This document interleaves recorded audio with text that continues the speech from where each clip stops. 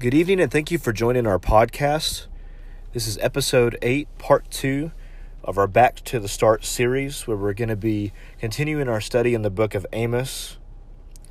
And this is a 4-week study in which we're going to be walking through how our spiritual walk with God affects our pursuit of righteous justice.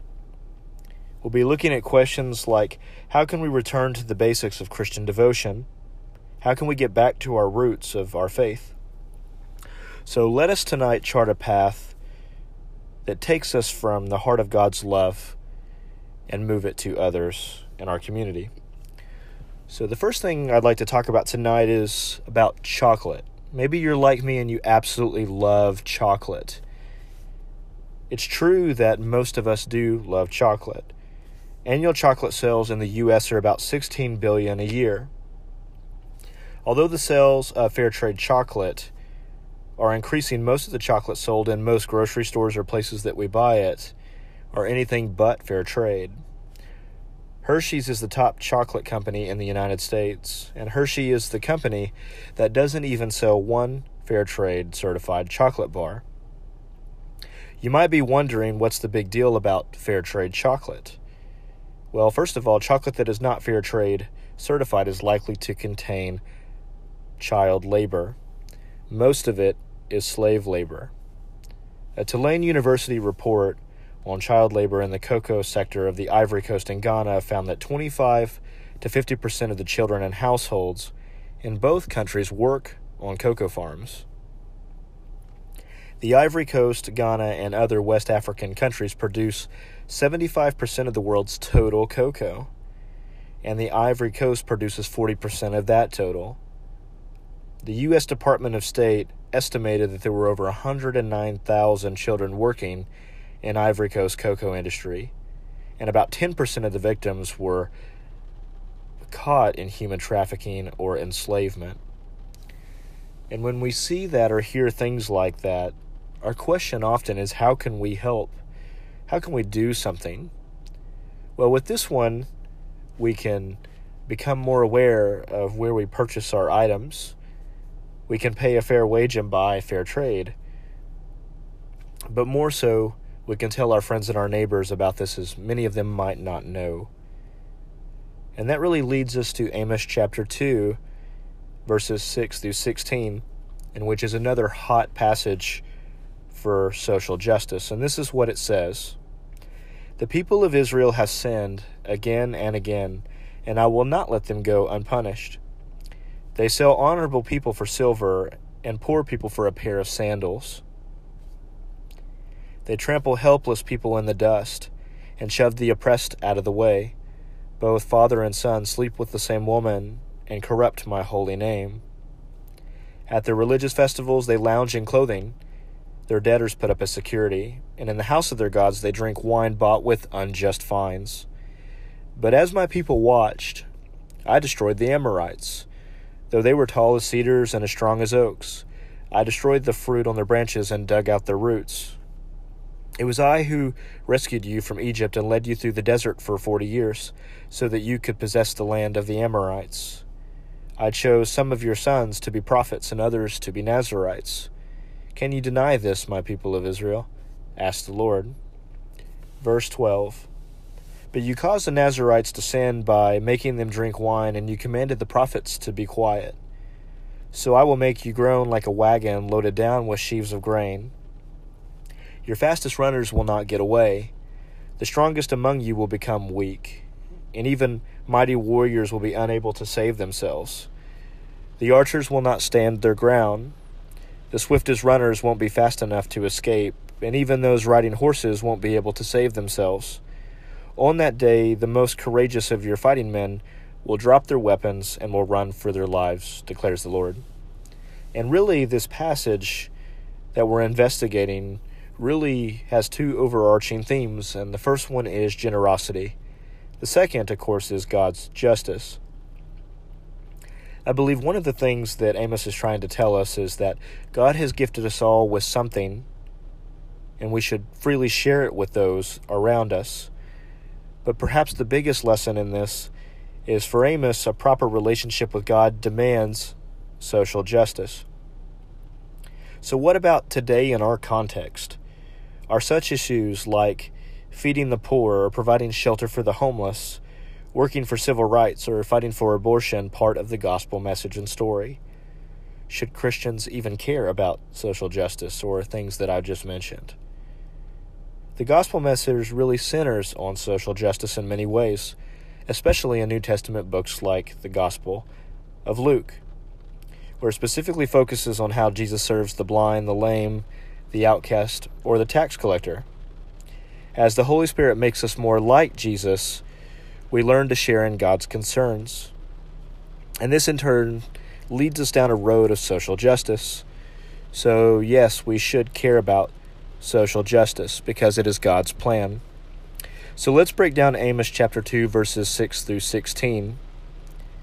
Summed up very simply, the scripture is to say that Israel is no better than the nations surrounding them, that Amos begins by speaking against 8 nations God has singled out for judgment, and that each of the 8 contains speeches of announcements of 1, God's judgment, 2, the reason for judgment, and 3, the nature of judgment. Amos was indicating that God would be gracious to these nations no longer. That Amos' prophecy commenced against 2 kingdoms in the beginning of this story, the first being Damascus, and the second being the Philistine people. Damascus had brutalized the inhabitants of Gilead, while the Philistines had deported captive Israelites to Edom and sold them as slaves. Tyre, also mentioned in the prophecy, had sold Israelites to Edom. And note that these places that we're talking about are incredibly close together. After speaking judgment against Damascus, the Philistines, and Tyre, Amos again sets his sights on a few other people, the Edomites, the Ammonites, and the Moabites, 3 of Israel's blood relatives. First, Edom, the closest blood relative, made war against Israel and showed no compassion. Moab had desecrated the bones of Edom's king, and Ammon had killed the unborn babies of Gilead by cutting them from their mother's womb. So you take these 3 people and you have massive social justice issues, and a lot of it was being done to Israel. Things like murder and slavery. So the question is, what happens next in our story?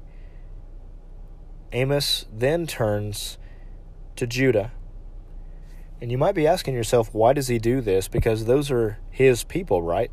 He was from the southern kingdom, called to go to the north and proclaim these prophecies.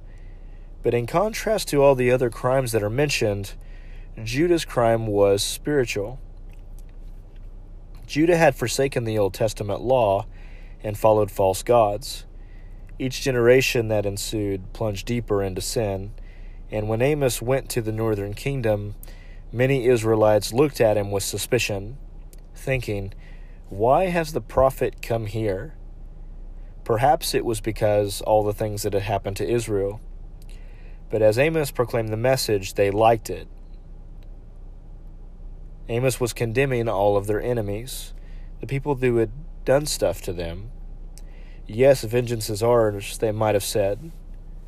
And just kind of think of it like this. If you remember growing up, especially in my case, I was the oldest of 4 siblings, and usually most ideas were my ideas that I would pass down to my younger brother and 2 sisters, and often coax them into doing things.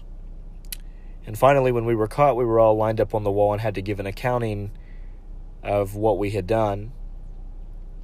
And often, especially with siblings, there's a few that quickly fess up and they're like, "We know we did it, we're really sorry." And then you have others that are maybe a little bit more secretive, or ones that are justice-filled and they're like, "Yes, they're getting what they deserved and hopefully I don't get caught."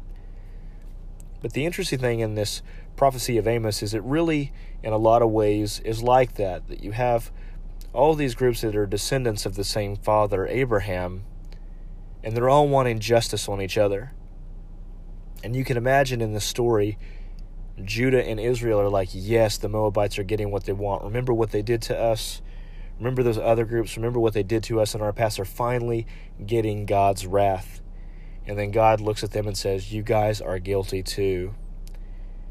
And I imagine that this was hard for them to take, especially coming from Amos, especially if you're an Israelite and you have a Judean coming north into your country.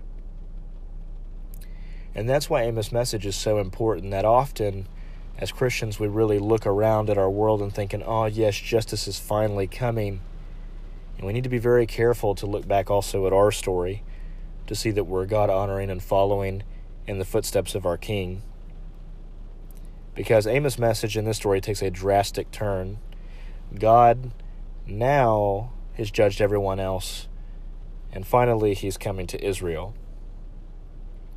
Because as they cheered Amos on that vengeance was coming upon their enemies, they oppressed the weak. They cared for personal gain. Sexual sins abounded in their culture, and their people worshipped false gods. And interestingly enough, God had redeemed Israel from slavery, remember back in the book of Exodus, out of Egypt. But yet Israel was enslaving other people. Israel silenced God's prophets and mocked the Nazarites who had dedicated themselves to God's service. Israel had burdened themselves with sins, and now Israel would receive its punishment. But here's the interesting note in the book of Amos. But despite judgment, God still wanted to redeem his people, and that is central in this book. I don't want us to miss that.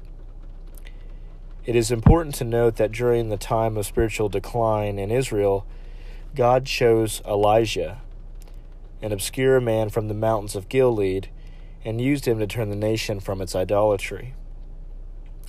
In this story, 150 years later, King Jeroboam II was on the throne, and great prosperity was really being shown in the land of Israel, but also great wickedness prevailed. So God put his hand upon another man of the outdoors, that man being a fig farmer named Amos, that he was a sheep breeder of Tekoa, and located in a village about 10 miles south of Bethlehem. Although he lived in the southern kingdom, he prophesied in Israel.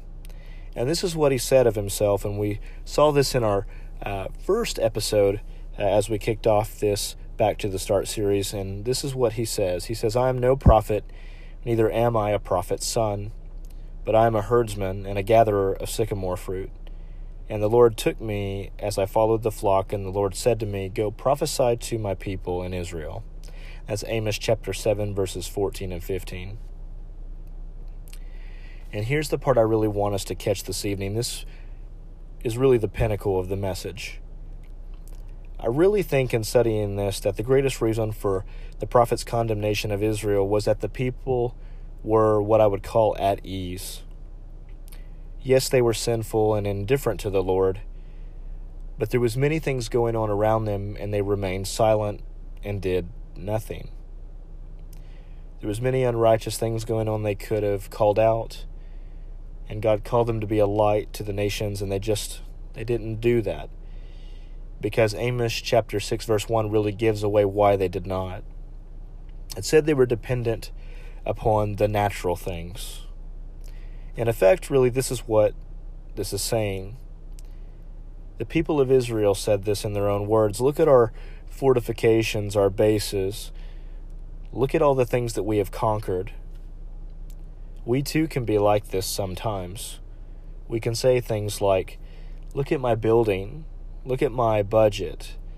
Look at my large staff. Look at my prestige. Look at my degrees. Look at my technology. And really, God tells us what comes of that. And he's wanting us to say, not by my might or not by my power, but by my Spirit, you will have power.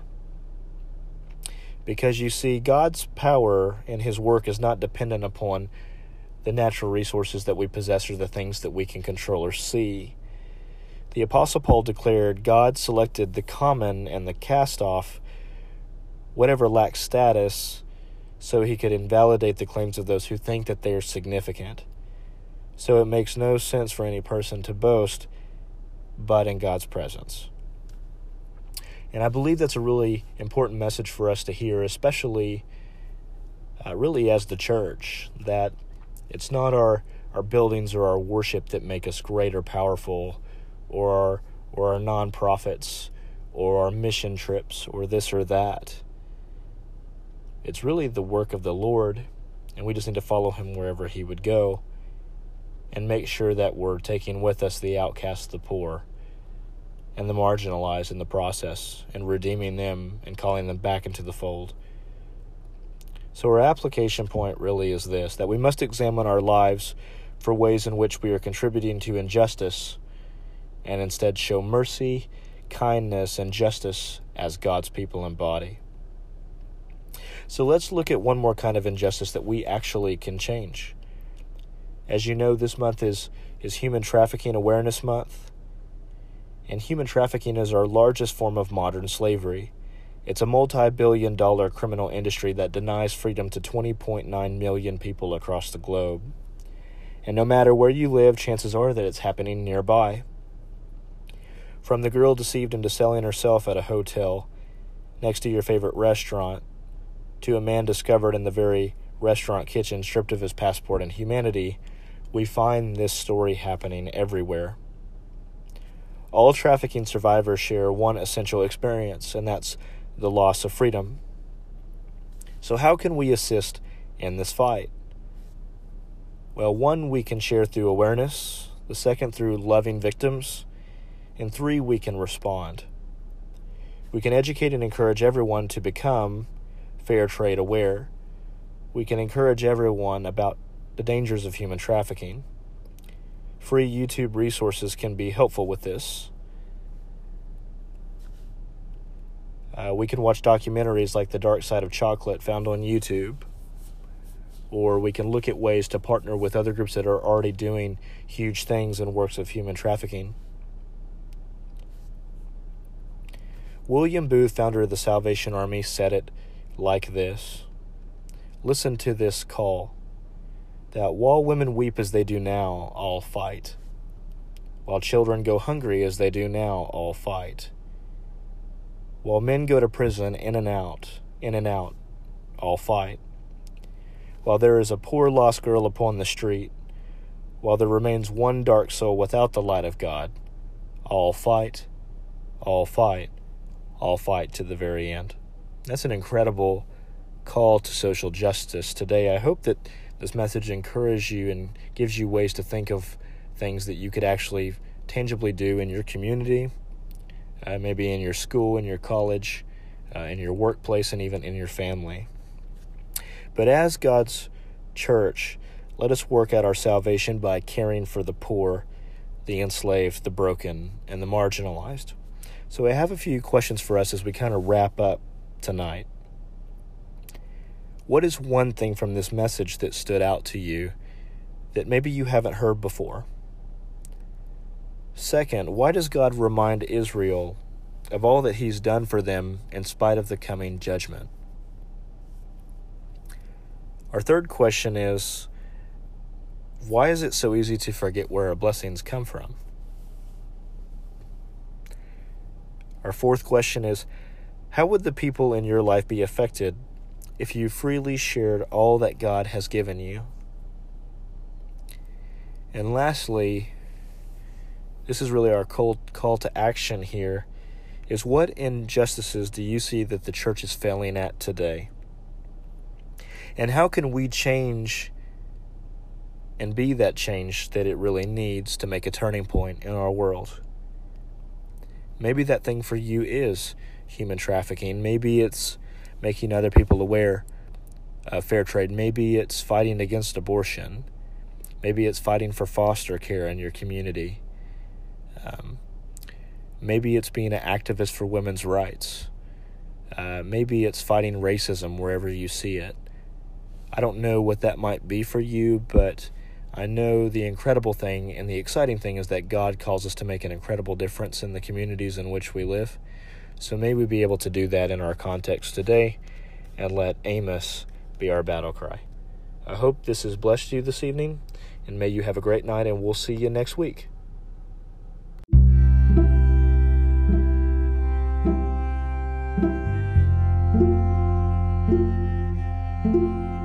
you.